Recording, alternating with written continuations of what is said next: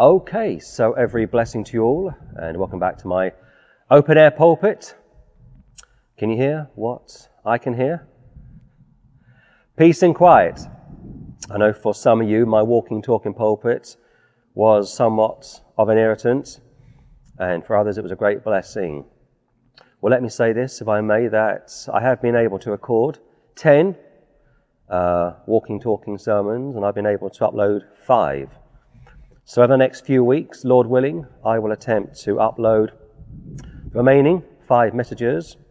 And for me, I get many of my original ideas when I'm walking and praying and now talking and recording.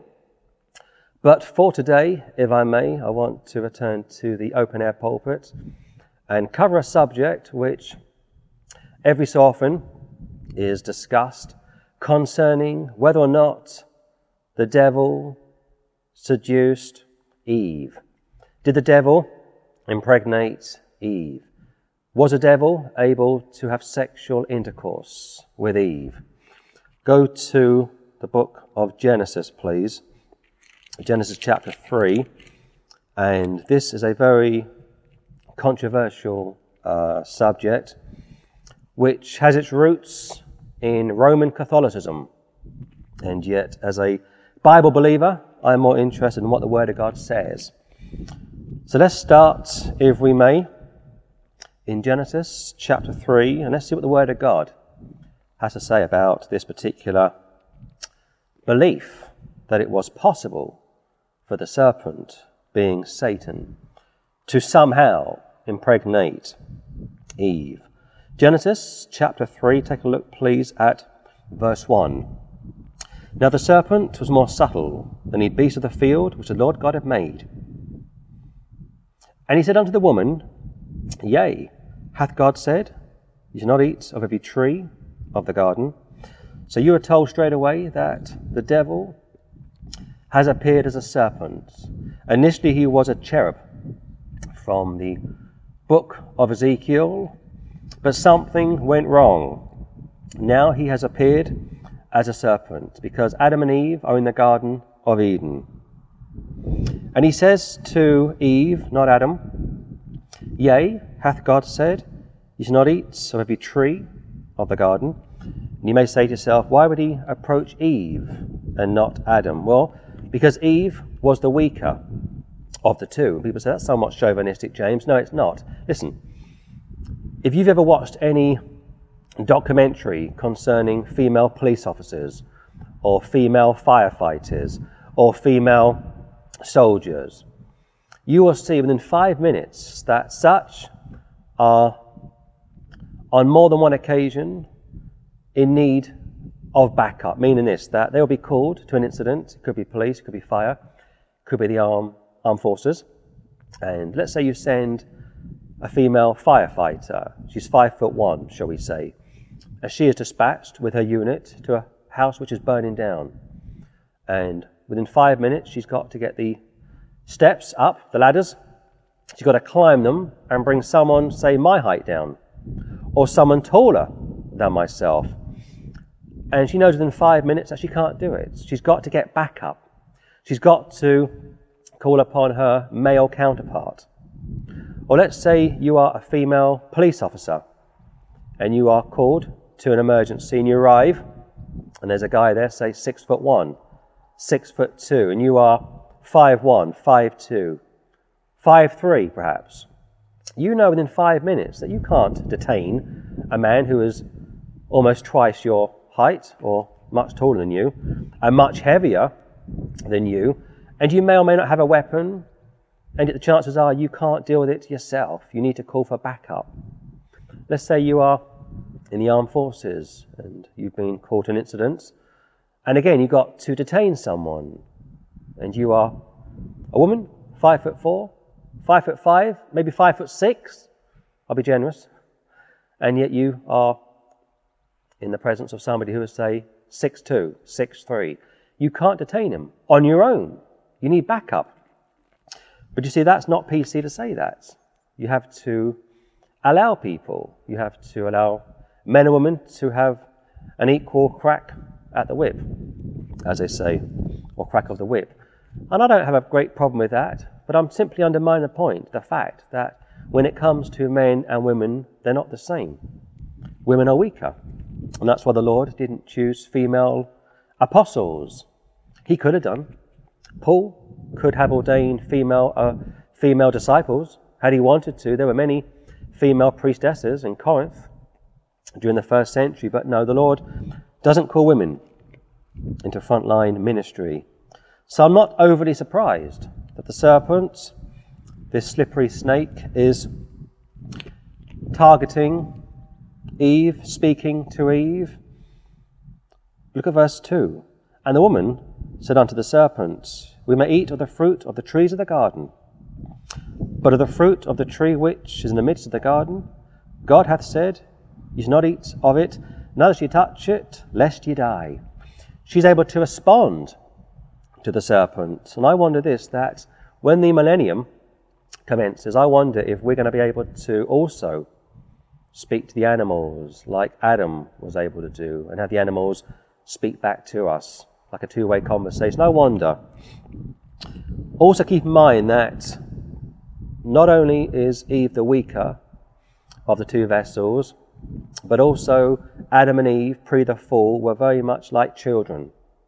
Hence why the serpent has approached Eve specifically, because they are childlike. And the conversation is around what they can or can't eat. And she says, well, the Lord has told us that if we eat of this particular tree, we will die. She also doesn't quote the scripture correctly. And the devil is also very good at misquoting the scripture. He would do that with Jesus over in Matthew chapter 4. But keep this in mind, please, that the whole point of this conversation is to put doubts in the mind, initially, of Eve, because she was the weaker of the two. Verse 5, For God doth know that in the day ye eat thereof, then your eyes shall be opened, and ye shall be as gods, knowing good and evil. The latter part of verse 5, to know good and evil, is original sin in a nutshell. It is original sin in a nutshell. Never mind what the Catholic Church taught for many years, that somehow adultery was the cause of original sin, and I will explain that further as I go through this piece of scripture. He also says they will be like gods. And you think of the Mormons who hope that when they die they will become deity and procreate on their planet for all of time and have many Mormon children, and yet the Muslims believe they can have many women in paradise, many virgins. And once those Muslim men have finished with their virgins, they become virgins again. Somewhat of a macabre belief. And you think to yourself, how about the female Muslims? Those that die in jihad, what do they get? Look at verse 6. And the woman saw that the tree was good for food, and that it was pleasant to the eyes, and a tree to be desired to make one wise. She took of the fruit thereof, and did eat, and gave also unto her husband with her, and he did eat. Adam has been standing alongside his wife throughout this entire incident, which shows me that not only was Adam very childlike, very naive, somewhat wet behind the ears, somewhat green, and in many ways pictures men today who are very weak, very effeminate. So he has been there throughout this entire incident, and yet some of our brethren would have us believe that somewhere along the way, over the last 4 or 5 verses from the first book of the Bible, Satan has been able to sexually seduce Eve. He's been able to somehow have intercourse with her. He's been able to somehow impregnate Eve, with Adam standing right beside her. 7, and the eyes of them both were opened, and they knew that they were naked. And they sewed fig leaves together and made themselves aprons. Now shame has come into the equation. They've been innocent. They've been walking around the garden, naked, enjoying the scenery, having intimate fellowship with Almighty God. And the serpent arrives on the scene, takes a good look at these two individuals, and he thinks to himself, I'm going to go for the woman because she's the weaker of the two. And yet her husband completely fails her. He's with her throughout this entire event, and yet he has no help whatsoever. And that's why it's shameful when you come across female preachers, female prophets, female apostles, female priests calling the shots, and their husbands are just spineless, weak. Their eyes are both opened. They know they've done wrong, so they sew fig leaves together and they go off and hide themselves. A picture of trying to do religion, a picture of trying to appease your conscience, a picture of trying to win favour with the Lord. 13. And the Lord God said unto the woman, What is this that thou hast done? And the woman said, The serpent beguiled me, and I did eat. The serpent, not a man. The serpent, not an angel of light. The serpent, not a red dragon. The serpent, not a lion. The devil has many titles and many functions, but don't forget we are still in the Garden of Eden. After the fall of Adam and Eve, which technically has happened, they'll be kicked out at the end of this chapter.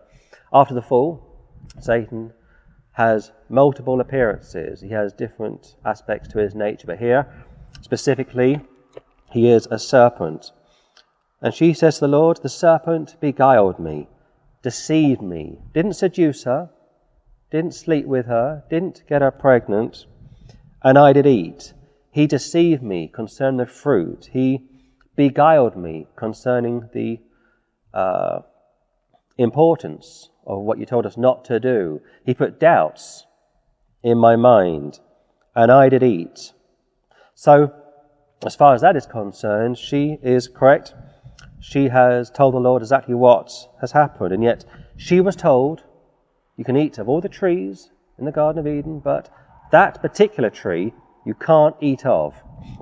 And that's a good picture of a parent putting a perimeter, a fence, around their child, and saying, if you go into the kitchen, if you mess around with the oven, or if you play with matches, there's going to be consequences.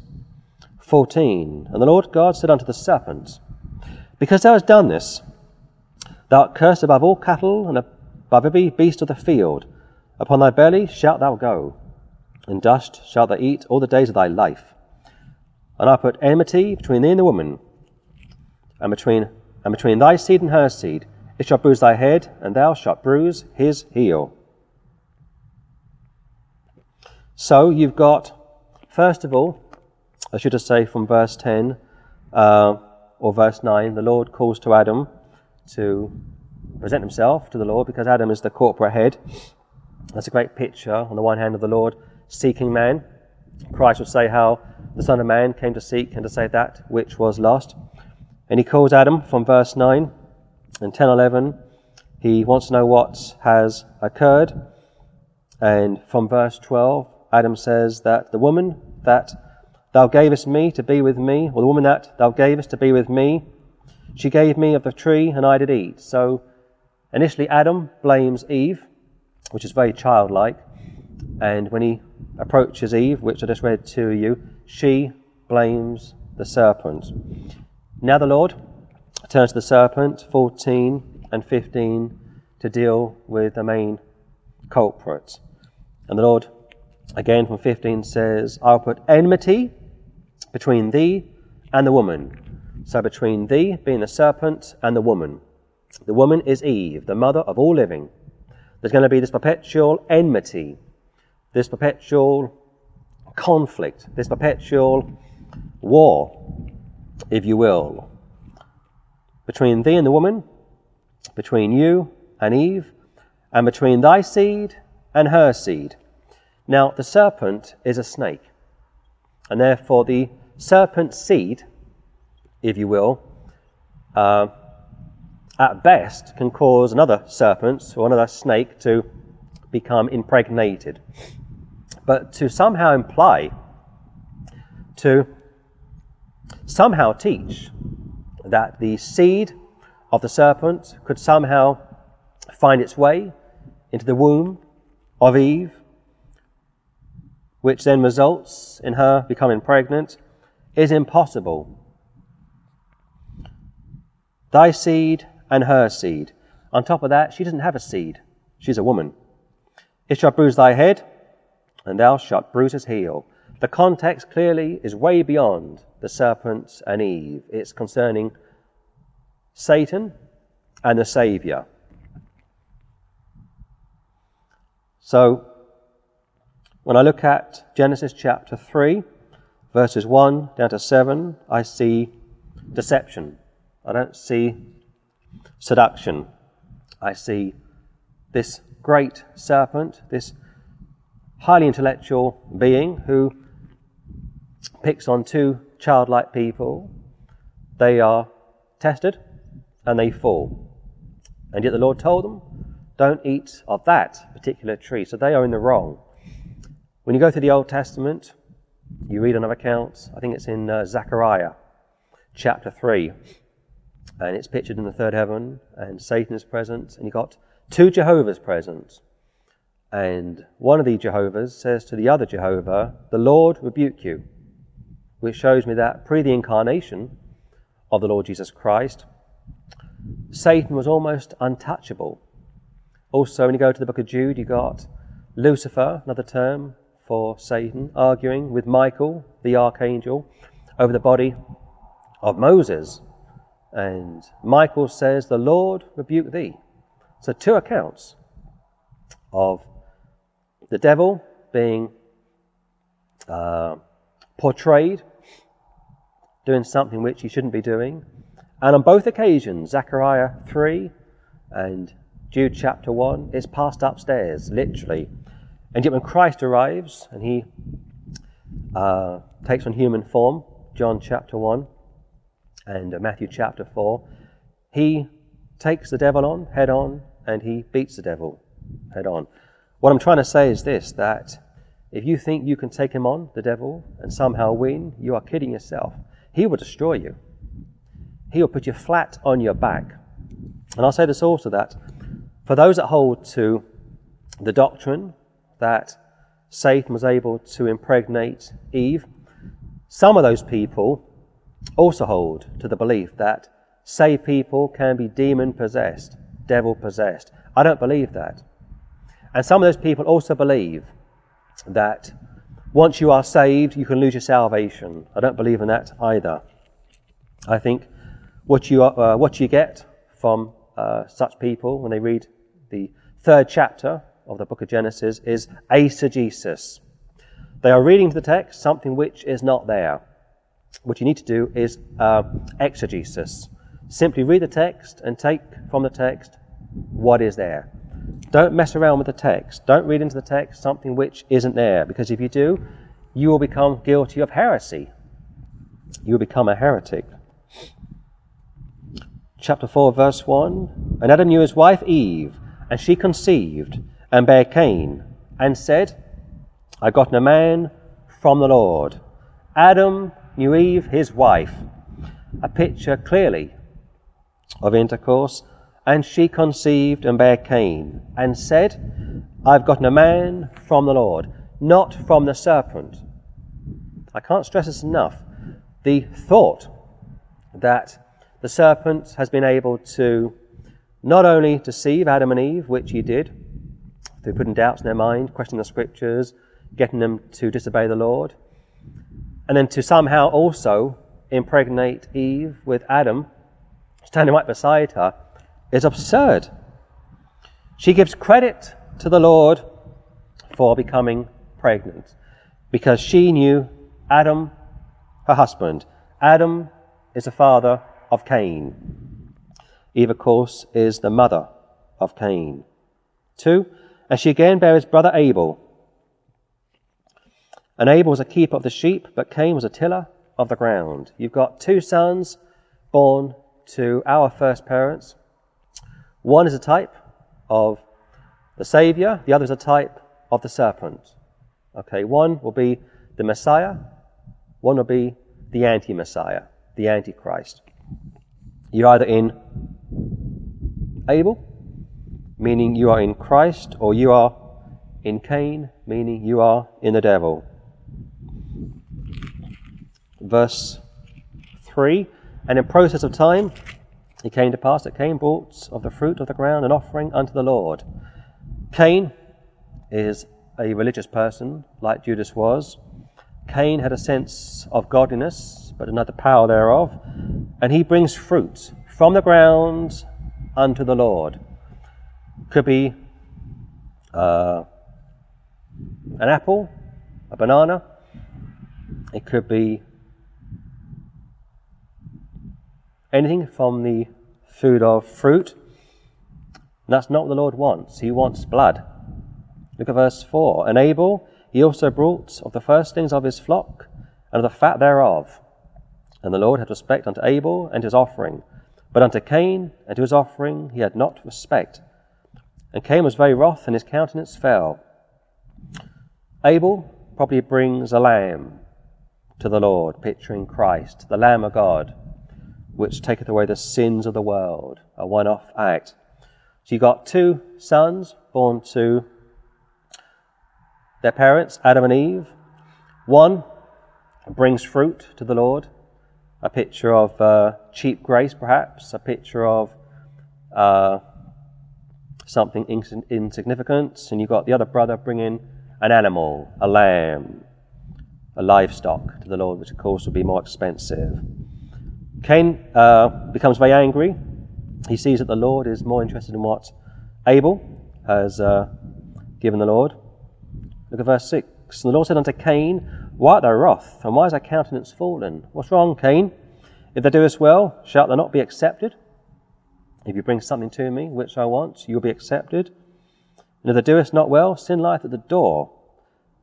And unto thee shall be his desire, and thou shalt rule over him, because Cain was the firstborn.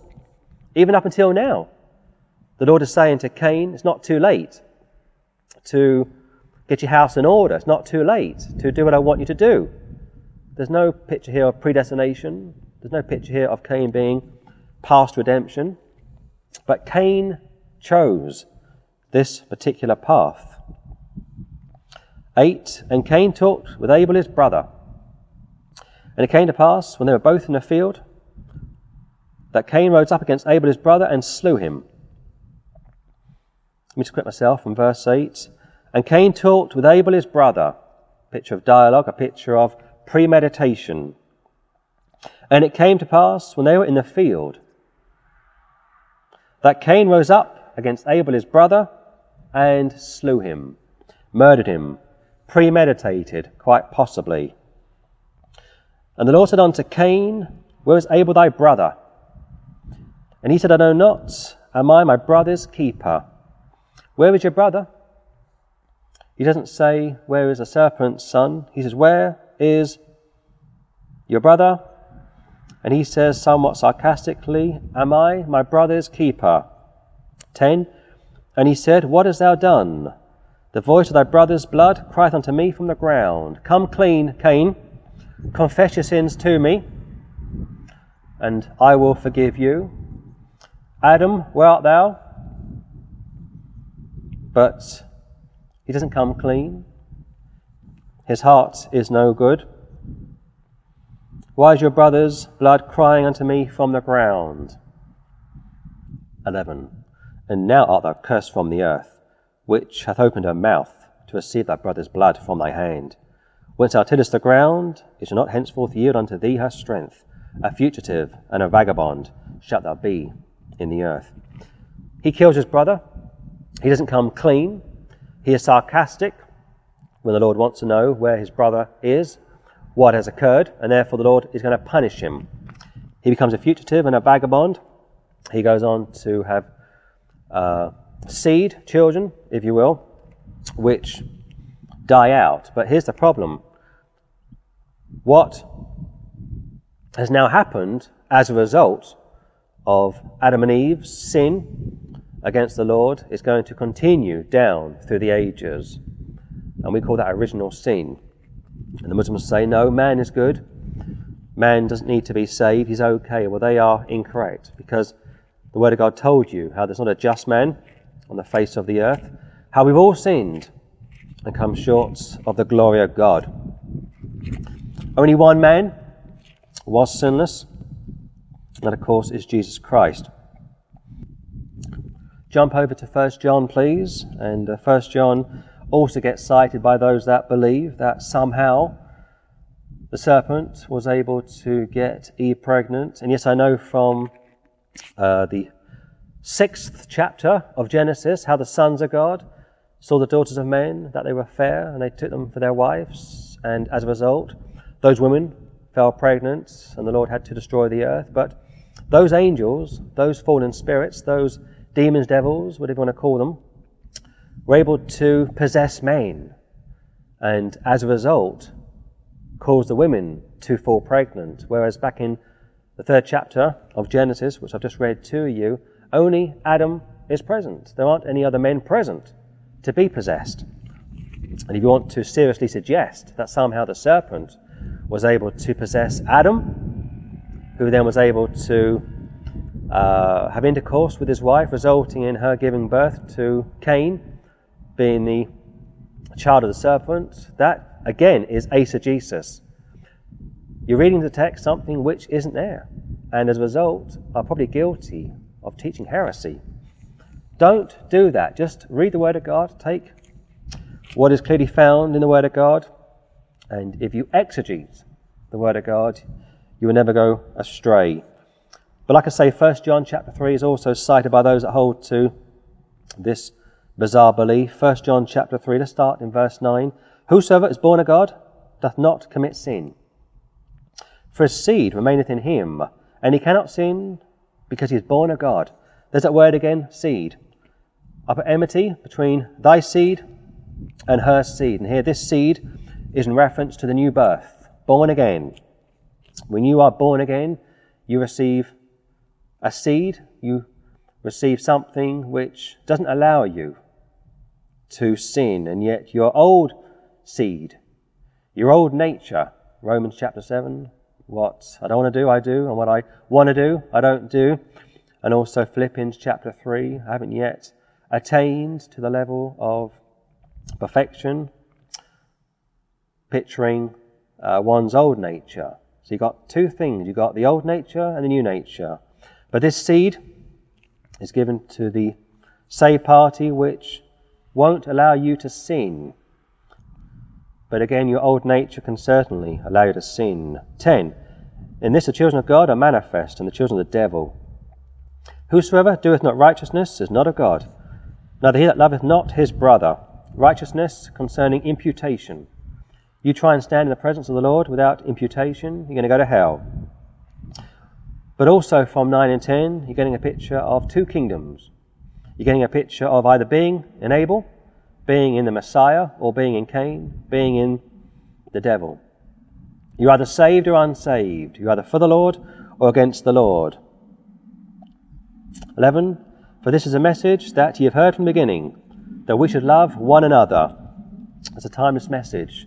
Saved people should love one another. And if you don't love your brother, according to this chapter, you are an unsaved person. Or at best, you had a fellowship with the Lord. Look at 12. Not as Cain, who was that wicked one, and slew his brother. And wherefore slew he him? Because his own works were evil, and his brother's righteous. And they go to this piece of scripture, those that hold to this belief, that Satan got Eve pregnant, to argue that Cain was the child of the devil. Not as Cain, who was that wicked one, and that's the term which they like to highlight, and slew his brother. And wherefore slew he him? Because his own works were evil, and his brother's righteous. The wicked one, of course, is Satan, who was responsible for the death of Adam and Eve. And that's what the Lord said, that he was a murderer from the beginning. But on top of that, Cain was an unsaved man. In fact, if you think of that text from the Gospel of John, ye of your father the devil, and the lusts of your father ye will do, which also goes on to discuss what I said to you, how he was a murderer from the beginning and so on and so forth. But Christ is speaking to the Jews. And he says, you of your father the devil. Not literally, okay, they were physical descendants of Abraham, but due to their behavior, due to their hatred of the Lord, due to their blindness, which was mentioned back in the Old Testament, they are the children of the devil. Not literal children of the devil, you understand. They were spiritual children of the devil. Again, the woman doesn't have a seed. The man does. The serpent, the devil, as a serpent, if he has a seed, it's only relevant to being able to mate with another serpent, you understand? A serpent's seed can't cause a woman to become pregnant. It is impossible. So yes, Cain was of that wicked one in a spiritual sense, because he killed his brother in a physical sense, whereas the devil killed Adam and Eve in a spiritual sense. Why? Because his own works are evil and his brother's righteous. So I think this, and I will close, that when you read these verses, you get a picture of deception. The serpent beguiled me, didn't seduce me, didn't get me pregnant. Adam was standing alongside me. Had that been possible, I think my husband would have had something to say about it, and I guess he probably would have done. On top of that, do you really think the Lord would allow the first woman, the mother of all living, to give birth to the devil's son? I mean, right at the beginning of creation, the Lord allows many things to occur, but he won't allow Eve to be defiled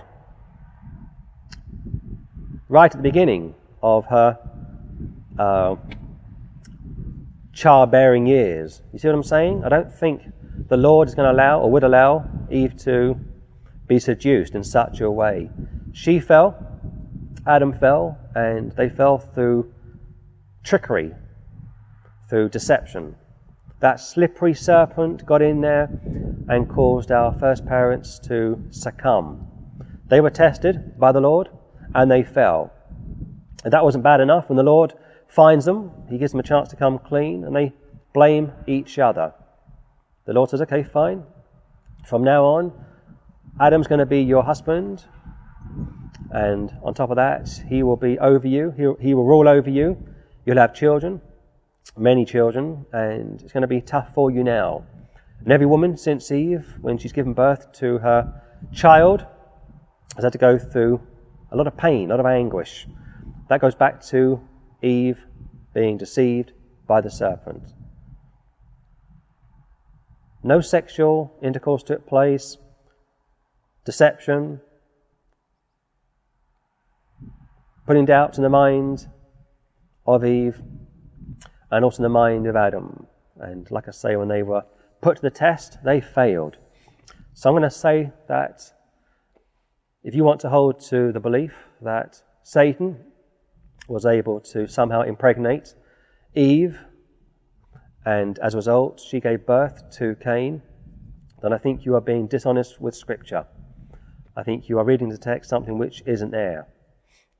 And like I say, for those that hold to such a bizarre belief, they also think that Christians can be possessed and lose their salvation, which I also don't have much time for.